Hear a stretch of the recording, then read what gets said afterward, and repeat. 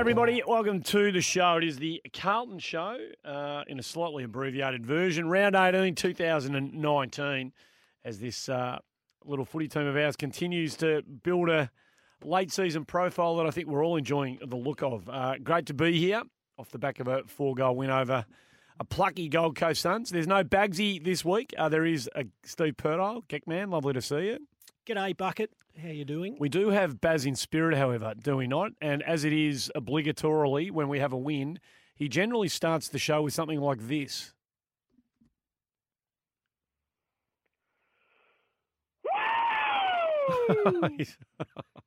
Came from a long way back there, Baz. Yeah, no, it was not the most smooth piece of technological kind of contribution to the show, but it's an interesting game to make something of, I reckon, this one. There was this degree of disappointment, I reckon, amongst some Carlton supporters once we got 6 up pretty early and they pegged us back and then we got 6 up again. And I think there was a desperation amongst Carlton supporters to see us continue with the foot on the throat of the Gold Coast Suns. That's been part of their reality in the last couple of weeks. And I think there was a want that we would just roll past them and win by 50, 60 plus in the end. Were you sharing that view? Not really. I mean, historically, when sides come into a game having been pounded not once but twice in successive weeks, the way Gold Coast had, really their imprint on game style is all about effort, and it's really all they can give. They're not a really classy side. They have players who can, play at a reasonable standard, but they're mainly blue collar, and they were in the media big time. So the mirror was really held up to them leading up to playing us. And on top of that, historically, they know from previous contests they can worry us and, if not beat us, based on previous games they've played. Exactly. So you put all that together, and it was never going to be a blowover for us. No, their mindset was that we were beatable. That's their like the last couple of weeks, things got away from them early. North blew them away early, a couple of 3 or 4 weeks, and they've been in this cycle now of getting blown out of games early, and the writing's been on the wall after 15 or 20 minutes. That was never going to be the case for them against us because their mindset, and it's so important in footy when there's not that big a gap between the teams, that if you believe that you're in the game, then that'll carry you a long way. And they never gave any. They never showed any. They gave no display that they thought that we were. They thought that we were better than them, and they played accordingly. We had to earn that win. That wasn't a gimme by any stretch of the imagination. No way in the world. And the fact that we were good enough to kind of kick out to 6 up on a couple of occasions, hold on to win by 4, and yet again display another development, I think, late in the game of something, another layer to our capabilities, and I'll explain what I mean by that in a moment. I reckon Carlton supporters who are down on this performance, I think they've got rocks in their heads, to be honest. No. Look, I especially when you watch, I thought this at the game, but then you watched the replay, and it was gladiatorial. This game was gladiatorial. It was. They laid 90 tackles for the game. Yep. And it wasn't like all in a burst. It was a very even performance for 4 quarters. They did not let up. Mm-hmm. And I think to Teague's credit, he had us mentally prepared for that because they got us in clearances. But I reckon in general play, the contests were reasonably even. I agree. The numbers at the ball were reasonably even. Players coming in to assist pretty even. Standing toe-to-toe, the sort of wrestling, the hard ball gets, the ground ball gets, they were all reasonably even to the naked eye. And I reckon we were really mentally hard in preparing ourselves to what was going to come our way and handled that really well, I thought. So I think the clearance number, those look, Baz is the one that generally stares at the numbers a bit longer than you and I do, but the clearance numbers, well, I think at the end of the day, marginally favoured them. It was 38-43 in their favour. Yep, okay. But the centre clearances were 8-19. Yeah, that was telling, yeah. So this is where the nub of, there's two things that I really liked about the game. One, they beat us comprehensively in that part of the ground. Witts beat Cruiser.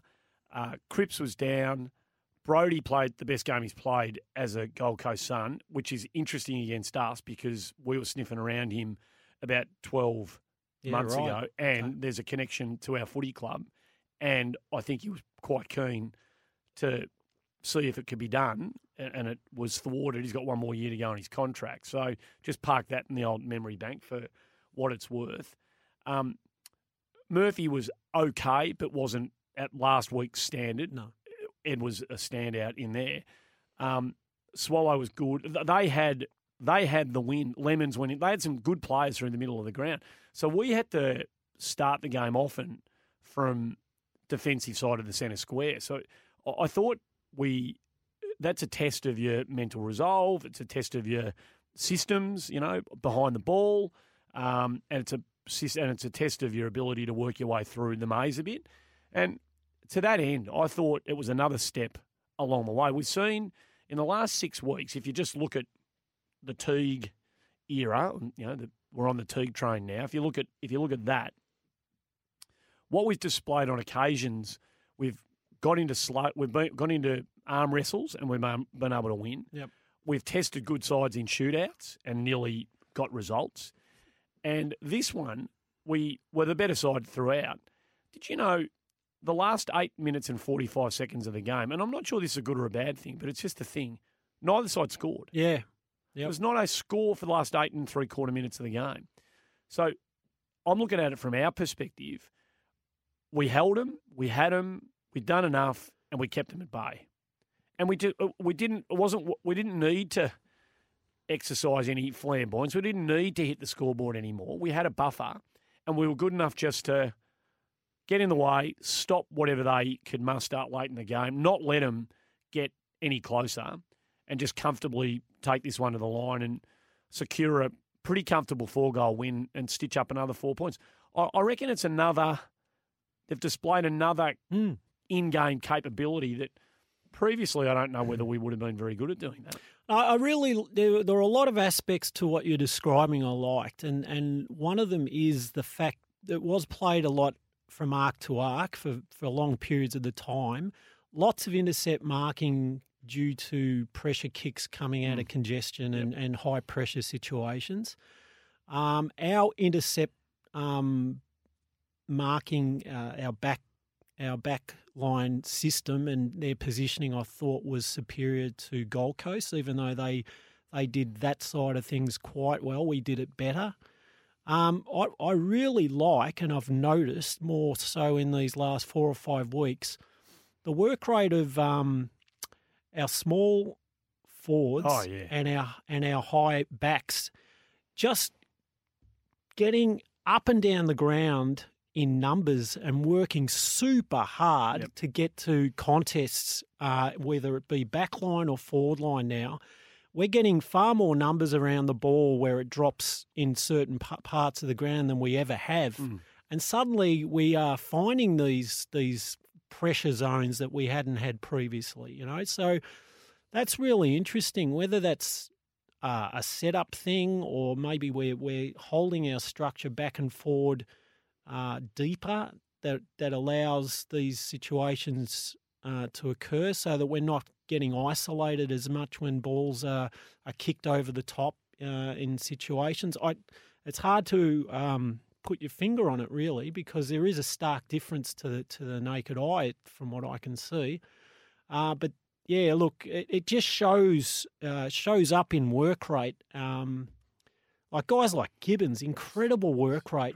I reckon it was his best game of footy. He's growing. He's growing. He presented so much to either assist a guy in a pressure situation or as a lead-up target and connecting with really good timing as the ball was coming towards him. And he wasn't the only one, but he was the standout in that area. But, Yeah, look, I don't know. I've sort of diverted No, from no, what no. you was talking about. No, I'm glad you sort of went down the road you did because there's also something that's happened, and I'm going to watch this in the last 5 weeks. I think you need to be at the ground to see it more than you do on TV. You don't quite pick it up, although you can see the end result on TV. But I think our leading patterns in and around one another are better. I think we're more sympathetic to and more aware of our other leading targets. We're not often converging on one spot anymore. We're working little angles. On the weekend, Levi and Harry were the two big forward targets. Couple of occasions along high balls, they both found themselves sort of half flying for the same ball or flying for the same ball. But more often than not, you'd look at a midfielder sort of, chest onto goal and streaming forward, and as you do, you look forward to the footy. And there's great separation amongst our forwards. Kennedy's been a really interesting addition to this forward 50. It's hard to work out what's going on there, whether this is just like a little here and now, or whether this might be him being redeployed in a role that he might make his own. But it'll be fascinating to see what happens to him when Charlie comes back, and we're led to believe there's a chance he might play this week. So, but on the weekend, I thought there was really nice simpatico, if you like, between the principal forward targets. They weren't getting in each other's way, and I don't know what that's a byproduct of. I don't know whether there's been a sharpening of the awareness of that in set up to games, whether having only two talls has made a difference. Just that no McGovern, no Charlie Curnow, just whether possibly, particularly at a ground like Docklands, I reckon there's a bit less space. Well, it's interesting as well that the guys that are inside 50 now, we've got Darcy Lang, we've got Kennedy, we've got Zach Fisher, DeLuca. All of these guys are basically midfielders. Setterfield. They're all midfielders. Yep. So they've got big tanks and they can run. They can keep running for 4 quarters, and they just naturally know how to get to a ball based on midfield sort of nous too. So I don't know. Look, it's going to be interesting to see how this cooks up in time, because whether it develops a la that Richmond style of forward line, or at least a little bit of that flavour, I don't know. Well, they're making a mockery of one thing you hate. You don't like the forward handball. Have you seen their forward handball numbers in the last couple of weeks? Richmond are different. They do it a bit differently. You can pull that stuff off if you've got extraordinarily quick reflexes and high skill level with high hand and foot. It's much better doing that if you're handballing into a predictable space than it is if you're handballing to a bloke who's got his back turned to goal. Yeah. And that is what they don't do. They don't handball to stationary targets. At this stage, we don't have those high level of skill type players, and you can't pull it off unless we still make basic errors by hand and foot. Sometimes in pressure, sometimes not in pressure, and it's part composure and it's part just not having a developed outside game, and those running patterns aren't quite timed well, or there's a handball that goes too far forward or back and it breaks down. Imagine Zach Fisher playing at Richmond. Well, yeah, he's tailor-made for that. Exactly, he's tailor-made for that style of footy. Yep. And we've really only got. We needed Jared Pickett, we needed Kim LaBoyce, we needed all the blokes we have who can play a bit of that footy. Well, they haven't. They're not on the list anymore, or they haven't come up. You know, so.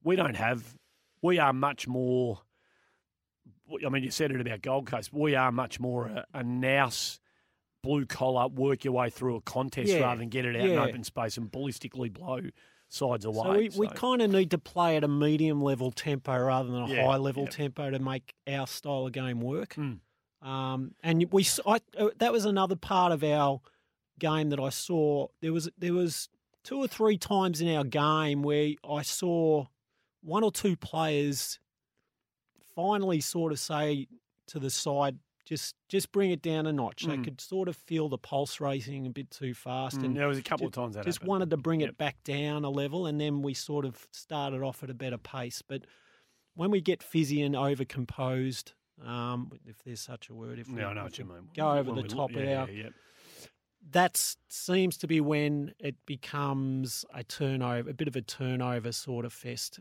in our games. So sample size wise, while we're on the T train, Matt Kennedy, right? He's kicked 8-4 in the last 4 weeks. And one of those games was Sydney where he didn't kick a goal. So take the Sydney game out. He's kicked 8-4 in 3 games. What's going on here? What is the Matt Kennedy story in this recasting of him? Well, this is the thing. Is he a midfielder? Because when he has been given the chance at this highest level, he hasn't had the numbers or the impact that we've seen so far. And yet he went in late. Cripps went off with that ankle for about, 7 or 8 minutes in the last quarter. And they threw Kennedy up on the ball for about, I haven't got the exact time, but it looked like about 5 or 6 minutes. And he got his hands on the footy about 3 or 4 times. Just he didn't really do much with it, but he did get his hands on the footy. But it's not in that role that we all thought he was going to be a gun when he was drafted high at the Giants that he's actually the light's been flickering. It's in this other role that I don't know where that's come from. In this current side, there's a pecking order now. Like the more natural types you would think that can fit into that rotation now would be, I would have thought, not DeLuca. Oh, DeLuca maybe because he's just come in, but and I still say Gibbons is a midfield. Yeah. Oh, yeah. Setterfield's in there now. Setterfield Gibbons as well. is in there. Yeah. Now Murphy, Curnow, Cripps. So Kennedy's gone from the most obvious next one to go in, but he's sort of gone down behind a few others at this stage. Well, at least they've found a way. If they think, well, he's good enough to be in the 22, but he can't play there. This is what we've been saying about. Well, why don't they throw? And Cripps has been the one that we've looked at more often, almost exclusively. But why haven't they used Cripps the way they're using Kennedy? I mean, Cripps in the role that Kennedy's playing, and again on the weekend, Cripps by his own standards was very, very ordinary by his standards, and yet they kind of just persevered when they threw him forward for a little bit. But the Kennedy thing's a fascination to me. The other one, and I think before you leave, Kennedy kind of fits the mould, and I'm going to an extreme here of a kind of Jake Stringer or a De Goey type. Yeah, he's probably not as explosive. Doesn't have the though, ballistic sort of nature, but he's got that.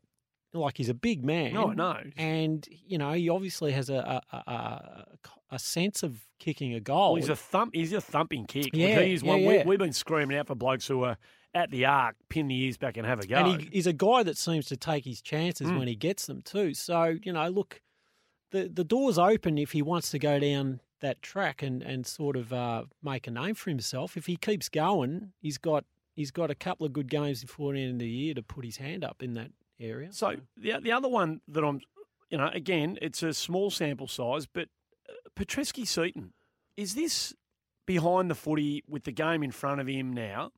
Is this his go? Is he the one that we can go back to if we're under pressure? Just hold your position, Samo. If we're in need, we'll come back.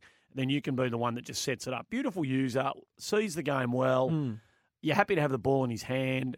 I think the more times he hits targets, the more targets he's going to hit. Yeah. He's just going to grow in confidence, this kid. So well, again, are we seeing something in him that this might be a again, way of using I thought he had one of his better games of the year there on Saturday for sure. Yep. But it was a funny game because, as I said, there was a lot of intercept marking going on. I don't think Gold Coast did themselves any favours with the way they set up in opposition to our backs. And they gave us far too much leeway behind the ball, I thought, and didn't really have any intellect about the way they moved the ball to try and break that down. And, Jones clearly led the way down there. But SBS did get a lot of ball in traffic and sort of threaded his way through the throng and gave it off to good use. So I think we persist with him for the short term at least, and hopefully develops into that role. And if he's comfortable, then leave him there. This is the 10th time that one of us, and it's been mostly you leading the chorus on this one, but it's at least the 10th time in 2 years that we've brought this up. And I looked at it really closely when I got home because his set shot goal kicking was horrific, Mackay, Harry. Have a look at the way the ball just flops around in his hands when he's walking in. He's flipping the ball around all over the place. It's like he's got no. So on the runway for a set shot for goal, he's just flipping the ball around, often in one hand. He's got nothing. There's nothing deliberate about anything that he does in the lead up to his kicking for goal. No.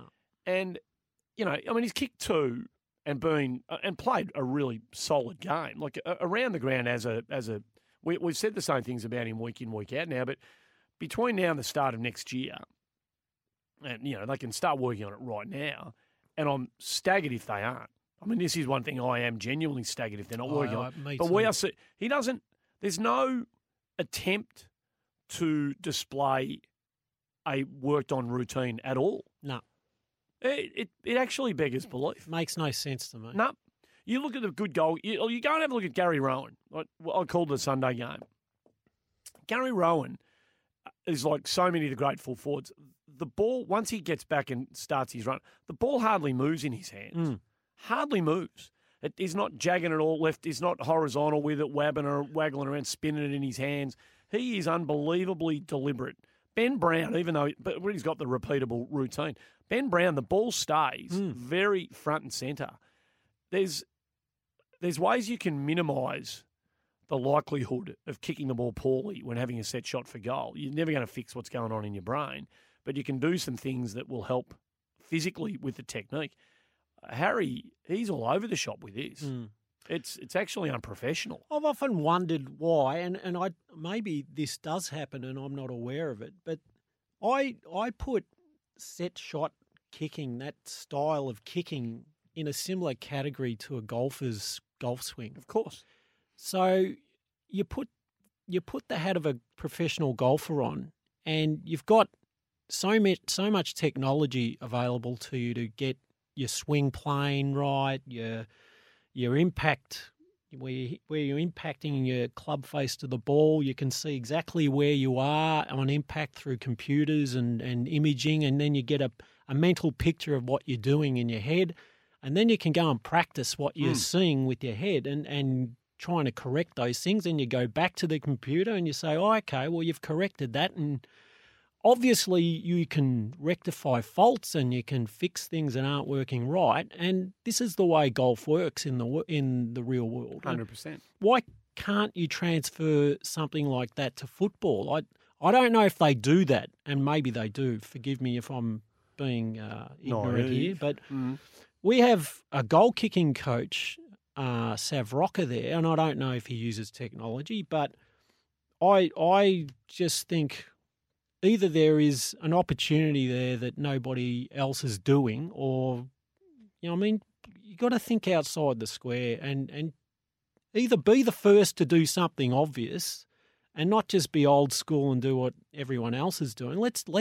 We've got this relationship with La Trobe Uni, and we're meant to be training elite sports people for the future. Well, let's do all this stuff, We've got all this stuff available. Let's get ahead of the pack for once and do something. It's staggering. It really is. And it's I hope it doesn't develop into – I hope what he's doing is not a symbol of a bloke who's got the yips. I think it's more of a signature thing for the 21st century. You see Stevenson at Collingwood, he loves flipping the ball around in his hands. Yeah, that's true. They all seem to have this little routine going now. Yeah. Like, look at me, sort of, I'm a bit different, Well, that's a fair call. It's okay if it works. If you're kicking 9 out of 10 and it's doing the same thing every time, then keep doing it. But you need to get to that level. Well, he's not kicking 9 out of 10. That's the problem.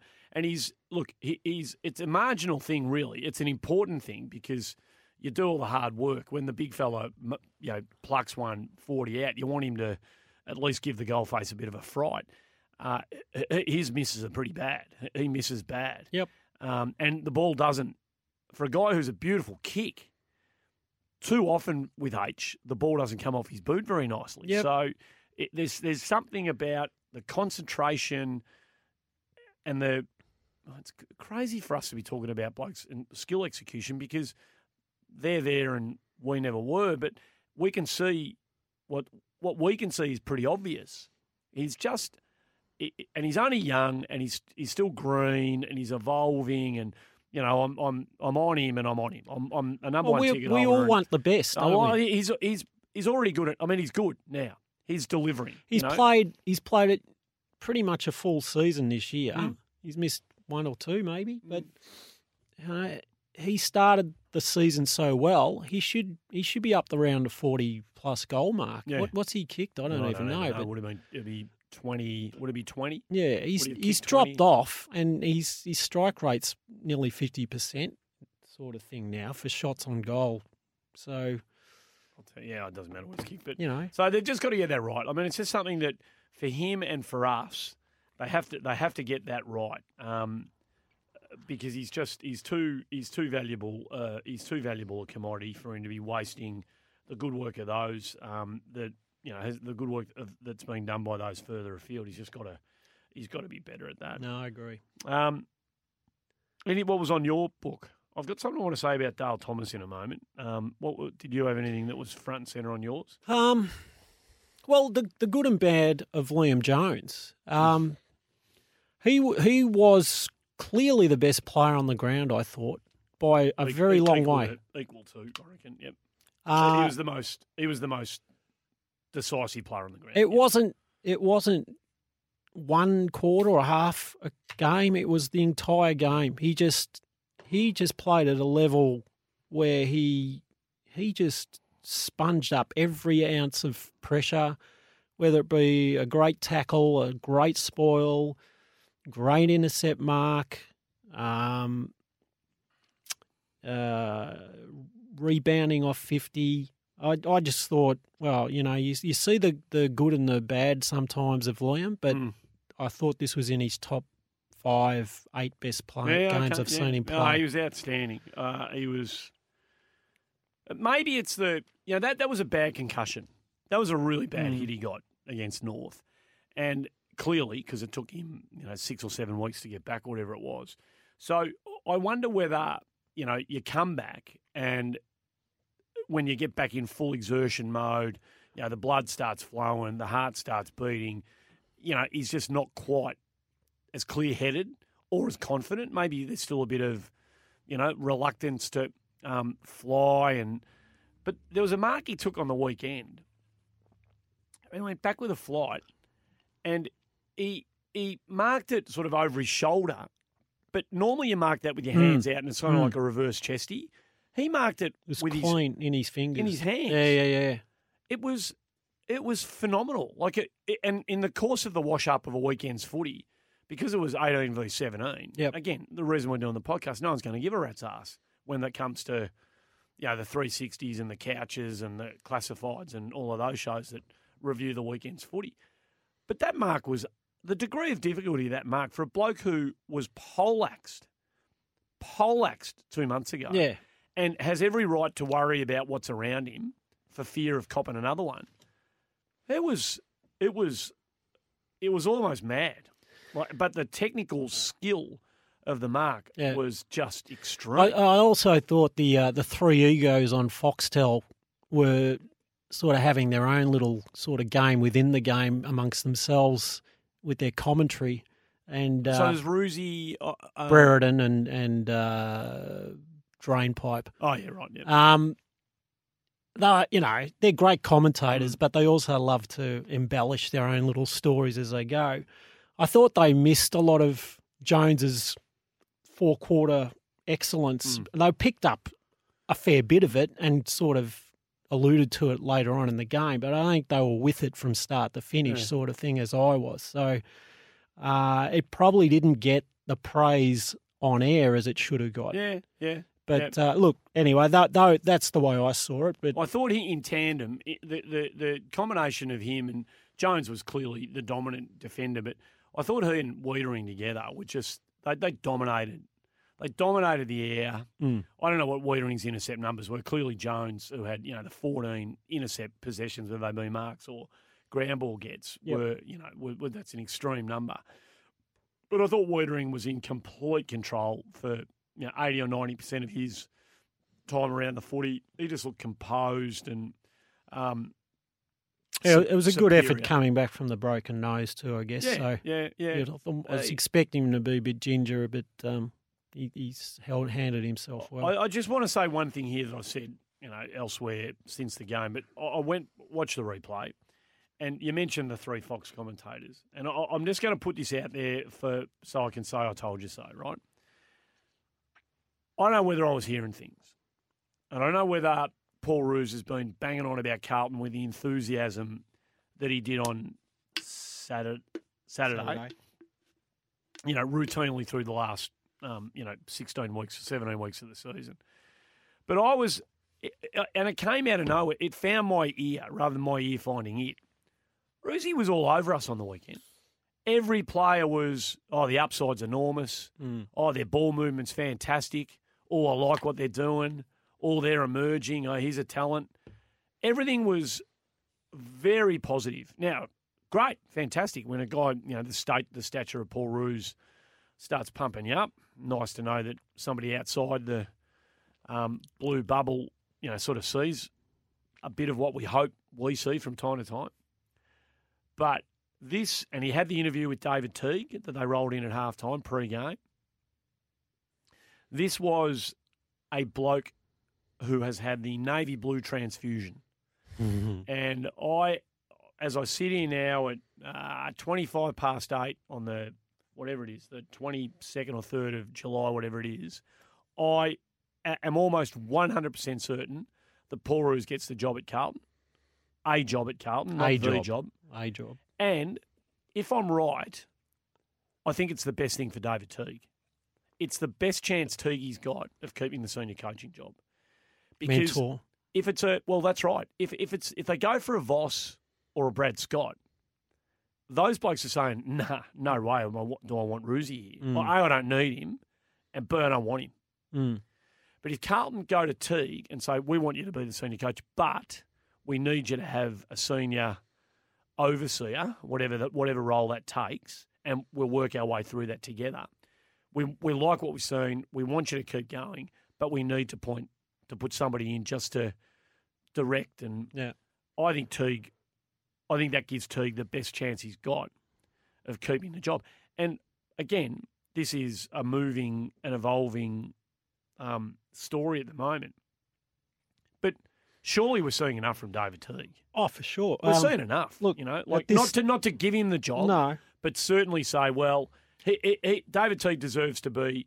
If Brad Scott, Michael Voss, Ken Hinkley, et al. Are contenders for the job, well, David Teague has to be alongside those blokes. We said it last week.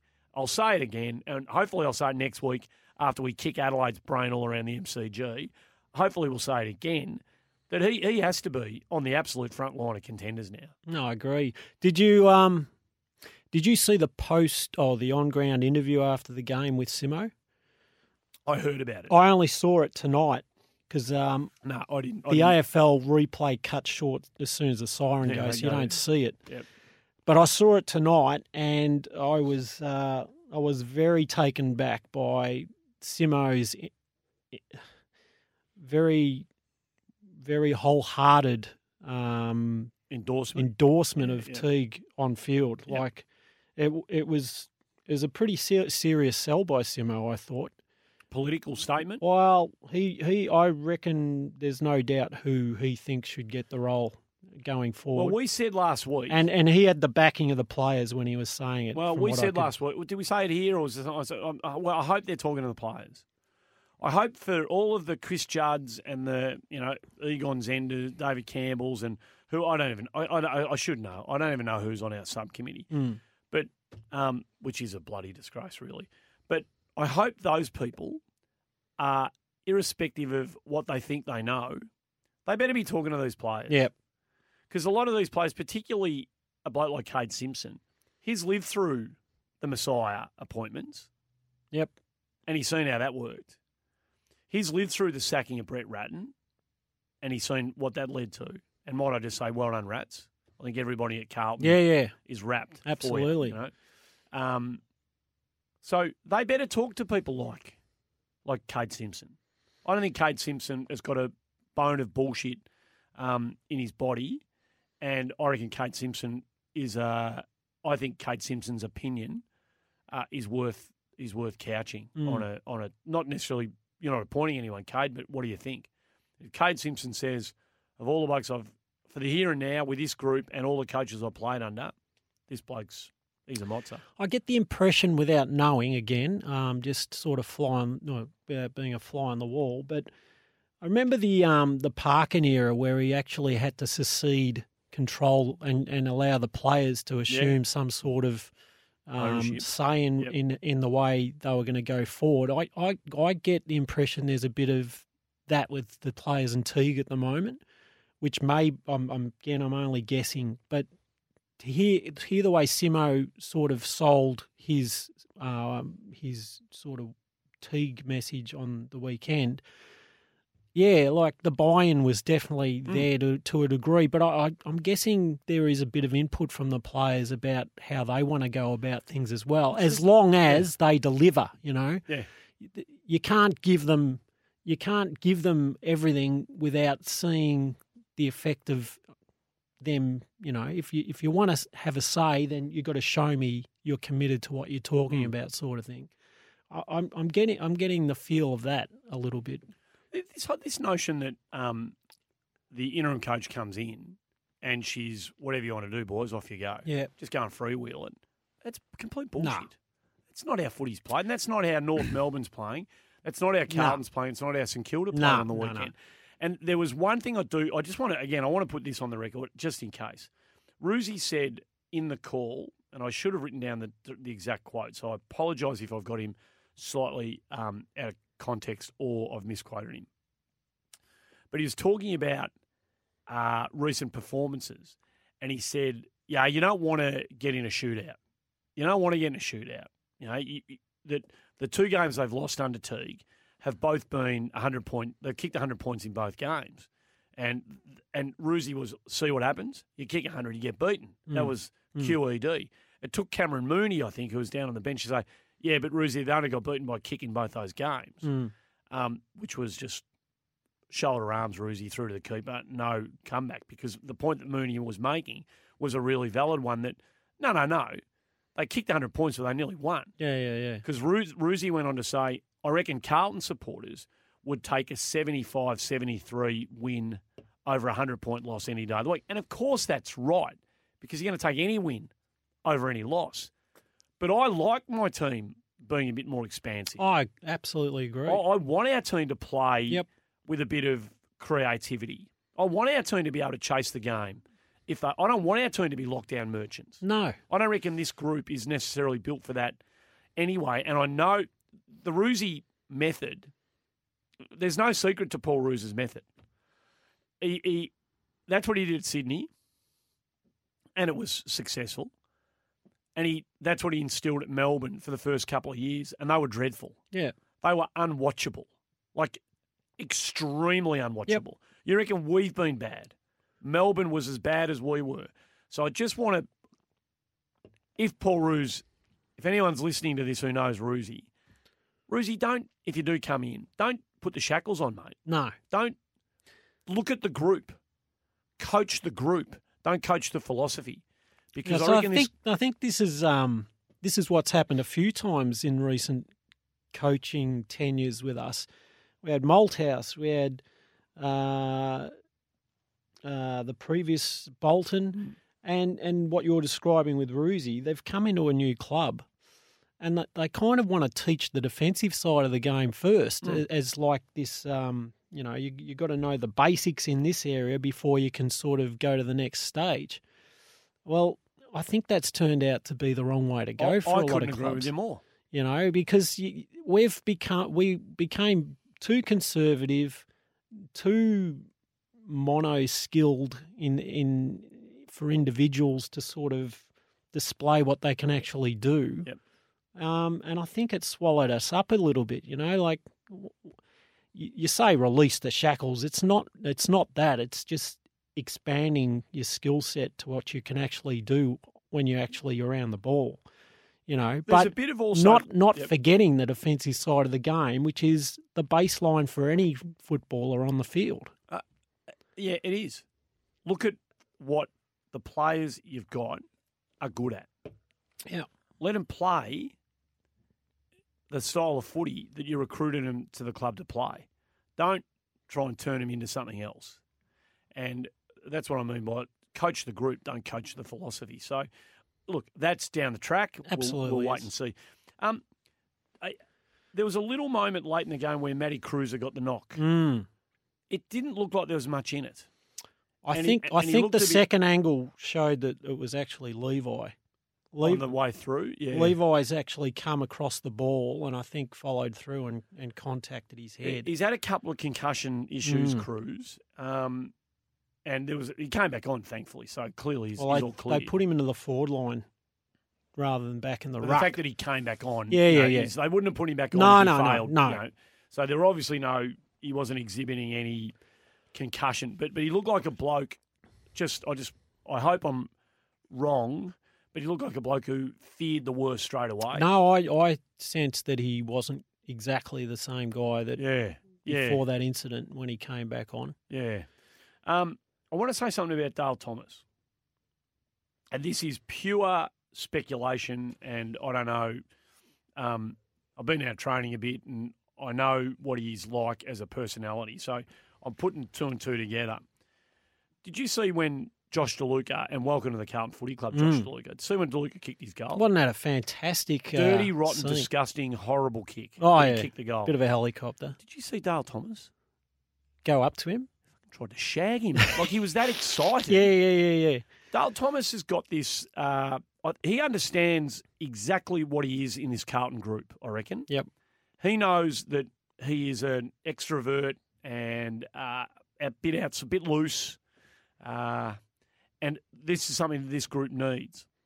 And he nearly kissed the 47 off DeLuca's back. He was that keen to get on him and get everyone around and share the moment. I suspect Dale Thomas knows that the end is not far away. I reckon he's got at least his form this year's been terrific. I'm hoping he goes on. He'll play around again. Absolutely. He'll go again next year for sure. But I reckon and I haven't spoken to him about it. I don't talk to Daisy at all, really. But next time I do, I'm going to ask him whether he is aware of this being his lasting footprint at this football club. So I really reckon he's taken this on board. That I get the same sense as you. I think he's treating every game as if it could be his last. He's enjoying every minute of it. He's taking it in as he goes. I think the fact that he's now back to good health has just released him into another. Like he was like a guy who'd been kicked in the guts too many times. I felt sorry for him watching him play footy. I don't know how it just went snap-o back again, because that foot, we haven't even spoken about that foot and inability to kick since God knows what happened. Do you see a witch doctor or something? I don't know what happened. Did he go to Germany and like he's been transformed. He's a very valuable player. And on top of that, it's about the fifth time in the Teague era that I've seen him go inside 50. He's almost got an instant impact every time he's gone inside 50. Yeah. He floats up there and something happens immediately. Like he had 2 goal assists on the weekend. Like that tunnel handball to Kennedy. The vision was super. That was just he has that sense of the moment that I don't think anyone else has, because he's drawn on his history when he played some big games in finals and all sorts of things with Collingwood. So, he knows what he can do and he senses the moment. And I think we see a little bit of that when he actually gets up in the forward line a bit. He's not scared to try and make something happen, and that's the right place to do it. Yep. And so I'm glad you saw what I saw. I just want to draw something, the extension to that. And this is again, we're Carlton people and we're talking about us. But when DeLuca kicked that goal, on the coverage, the TV coverage, they showed him when he kicked his first goal for Fremantle. Right. Now, I don't know what the state of the game was. They could have been 100 points down, right? Yeah. But when he kicked his first goal for Fremantle, a couple of blokes sort of walked over and Yeah, well done, mate. Bit of a difference. When he kicked his first goal for Carlton, there were 17 blokes on his back. I wonder They if came from everywhere. I wonder if he's already a popular guy for some I had reason. him on the show. I had him on the radio show today. Yeah. And he seems like a lovely bloke. Yeah. Wore the black armband. His auntie died this week. He was the only one. It was a late decision. Kicked the goal. Thanks, auntie, for everything. So, has obviously a strong sense of family. Well, there was an instant response by nearly the whole side. It was extraordinary. They loved it. Yep. So if you look at, again, if I was producing a TV show tonight, I would have, if I was producing a Carlton show, I'd go, have a look at the Carlton response when he kicked, have a look at the Fremantle response. You want to talk about team chemistry and we're in this together and we're aware of what our teammates, who they are and where they're at and what they're going through. Well, the Carlton response to DeLuca's first goal could not have been more starkly different than the Fremantle response. So, I think for what it's worth, you take that on board. And well, it's also telling us that Carlton's a happy place to be in. Feels like that at the moment. I mean, obviously 4 out of 6. Don't want to get too far ahead of ourselves, but at the minute they're enjoying themselves out in the ground. So how big is Saturday? This is massive. This is well, they're going to call it the Stocker match, aren't they? It's going to be sort of billed as, and it's worth 8 points, not 4. This one. There's a bit on this because ladder position can be drastically altered based on this result. Yeah, we want to be a disruptor as much as anything. We can put a massive skid under Adelaide's finals, aspirations. We can show that we've got a team full of blokes because the one pot on them, or one of the pots on them, is that they're okay when the ball's running their way, but the foundations don't run real deep for the Adelaide Crows. So when you challenge them, they start pointing fingers and they run around in circles and they don't use the footy very well and their forwards go missing. Yep. Now, I'm not saying we want to embarrass Eddie Betts because we love Eddie Betts, but we've been humiliated by Betts and letting him go, which was a decision by a previous coach. Josh Jenkins. Yep.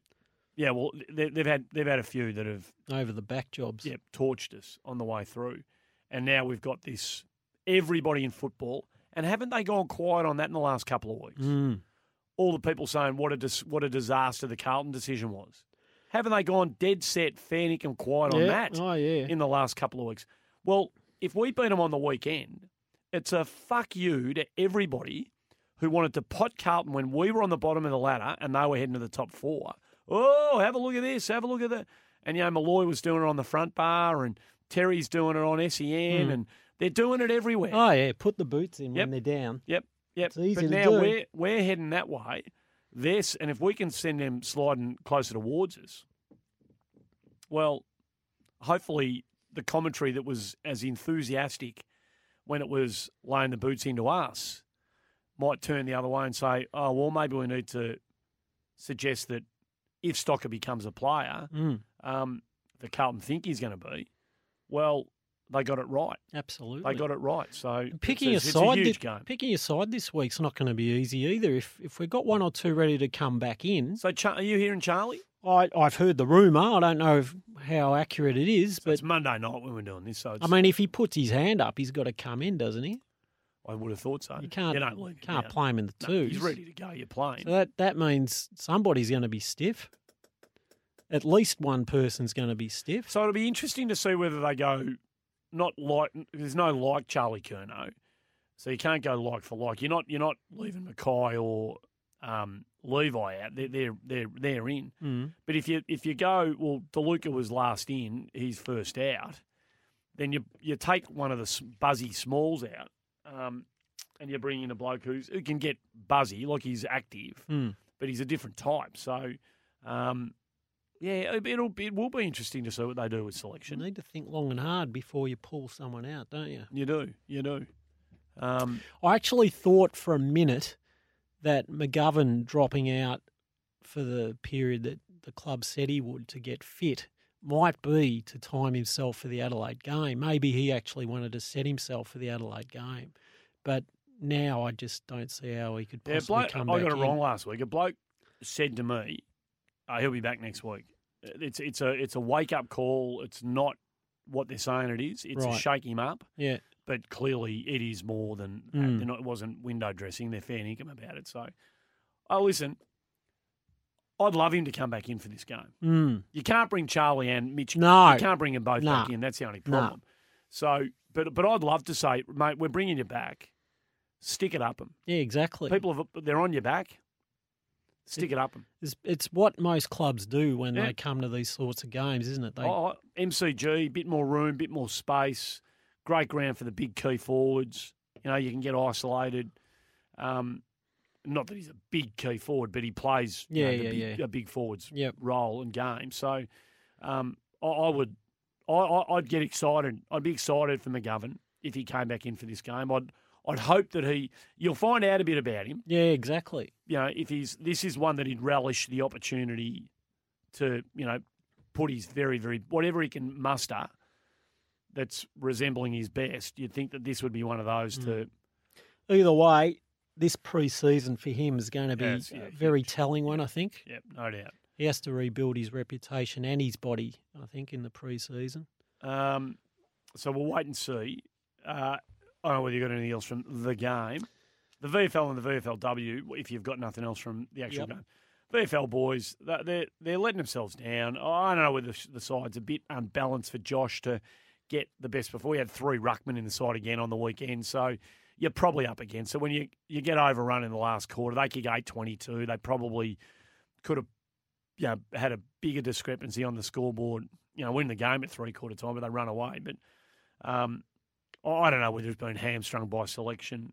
They've got the Conning, Lobie and Phillips are all playing in the one side. It's a tough ask, but that's a poor loss. That's another. Yeah, I think Willie outplayed us. They just kicked badly on the scoreboard. Did you see the game? No, I just saw the shots on goal. I mean, it looked like they had us cooked for most of the game. They just couldn't put us away. But yeah, look, I don't know. They're strangely enough, they've got a game in hand. They're playing 1 or 2 teams below them between now and the end of the year. So they're still good enough to make a run. They're a good enough side. There's good enough players in that team to make a run. But as you say, whether it's an inability to field the right mix of players on the ground, or whether some guys aren't playing as well as last year, combination of different things. The midfield might not be deep enough. Well, they're missing Tommy Wilson. I mean, in that league, a player like him, you can't replace. We've got players coming back now, which is good. Cunningham must be ready to play this week, surely. I would suspect Cunningham probably comes back in the twos this week. I would think so. Yep. Maybe there's a good 2 or 3 better players coming back through the twos that can give them a bit of a lift. So, it's hard to see. It would be hard to see someone propelling themselves into the AFL 22 off the back of that performance, based on just the raw numbers. Our better players were not AFL listed players by the looks of it. Yep.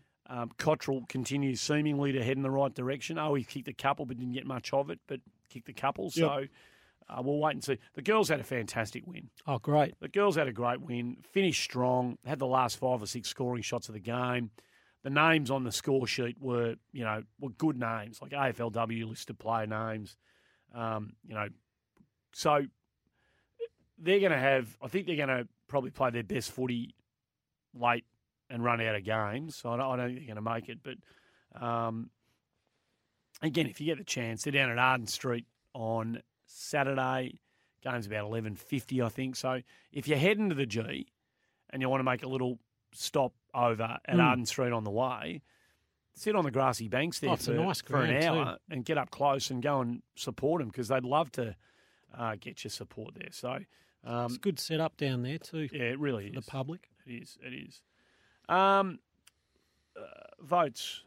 Should we give Bagsy's? We've got Bagsy sent them through on the. So here are Baz's votes for you, Lukey. 4 votes to Jones and Ed Curnow. 3 votes to Simo. Oh, hang on. What's going on with that thing? Oh, I just turned it on. Oh, Jesus. Am I reading this right? 4 votes to Jones and Ed Curnow. 3 to Simo, Weeder and Gibbons. 2 to Kennedy, Harry, Lang, Levi, Murphy, Jack, Walsh, Thomas, Plowman, SPS, and everyone else got 1. So Baz very very friendly. Fiona's done his daughter Fiona, before I get your votes, has done her updated ladder, inclusive rounds 12 to 18. Guess where we sit on that ladder? 5th. We've gone up a couple of notches from last week. Brisbane, Essendon on 20. We're West Adelaide. Coast, Richmond, Carlton, Bulldogs on 16. Adelaide are in their 10th. Hey! So we've got them covered on fees ladder. Could be worse after this round, I tell you. Let's hope so. Your votes, please. I went 4 votes to Jones. I thought was outstanding. Best player on the ground for mine. 3 votes each to Gibbons. I just thought Gibbons was fantastic on the weekend. Just his work rate, his ability to be all over the ground, really. Ed Curnow continues his very solid form. We haven't spent much time specifically talking about him. No, he was so. I mean, he had to compete with strength in amongst the Swallows and to a losing ruckman. Yeah. Without the front line he support. sharked Wits a few times actually. He was brilliant. 3 votes Gibbons and Ed. 2 votes each to Walsh, Murph, SBS, Harry, Levi, and Kennedy. I thought all for various reasons. And 1 vote each to Simo, Daisy, Weeders, Cripps, Newman, Plowman, Fish, and Lang. No 4s for me. Curnow and Jones equal BOG for mine, 3 votes for different reasons, but they were both absolutely led from the front. 2 votes each to Kennedy, Mackay, Casbolt. It staggers me what he's doing. I honestly can't believe. Just those team things as well, like the big tackle, the smother. You see that second quarter effort, I think it was, in the first minute, he's taken a lead-up mark, a contested lead-up mark. Then he put on a massive tackle to get it out of bounds. Then it was thrown in, and I think he smothered the kick. He did. All within 30 seconds. He did. Just magnificent. Wiedering, so still 2 votes. Wiedering, Thomas, Walsh, Gibbons, and Samo. 1 vote each to Newman, Simo, Silvani, Plowman, Fisher. And I gave Cripps a vote. I almost wanted to not give him a vote this week by his own standards, but that's a bit unfair, I reckon. You've still got to judge him on impact on the game, and his impact wasn't nearly as profound. He's a little bit down physically and a little bit down mentally at the minute. He's given, again, on the weekend, he gave 3 or 4 stupid, just really lazy, almost selfish free kicks away. I think when he knows he's getting tagged and it's going to be a hard day, he's taking the stance that, okay, you can do that, but I'm going to follow you in and going to hurt you. I'm going to try and hurt you and let you know that I'm there. Yeah. But I don't reckon he's hurt because that one where he wheeled around and kicked it around his body over his shoulder from 35, 40 out, that was as athletic a move as the one he made against Brisbane 4 weeks ago. And so I think he looks like he's moving okay. He seems to be trying to make up for it outside when he can't be as effective inside. So give him more outside time. Yeah. Give him more one-on-one time. That's it. We can muck around with our rotations a bit more than we do, I reckon. Bloody oath we can. They're not. Here's the one thing about Adelaide. They're not a super hard midfield. They like clean, ping, ping, ping, get it outside and away they go. But so you don't need to have your brute in there. The brute can make a difference if he's on fire. But if they sit, I know they might bring Alice Yeoman back in or someone just to sit on him this week. But if they decide to do that, well, fucking get him down in the goal square and let him go to work. Don't be afraid to do it, and I'm sure they won't. Anything else? No, I don't think so. Well, that's all right. We've done okay. We've filled a show up. There's been no Bagsy, so we've missed the lunacy of the great man, but I'm sure he'll be back next week. That's it, folks. Another win in the bank. Get along. Get to the G on Saturday. I'm going to be excited this week. Oh, I can't wait. I actually can't wait. Going to be a good vibe going into the game. Yep, and I hope the players understand the context. They will. Layers, they will. I hope they do. I hope there's a lot of that going on in terms of, okay, that they've done the review tonight. Tomorrow they get into preview mode.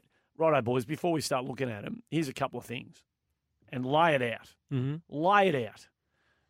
And then let them take that, a bit of shit on the liver, into this one against the Crows on the weekend. Absolutely. I'd be delighted to see it. This has been the Carlton Show, 4 from 6. The Teague train rolls on, folks. Enjoy your footy for the week, and we'll be back next week to do it all again.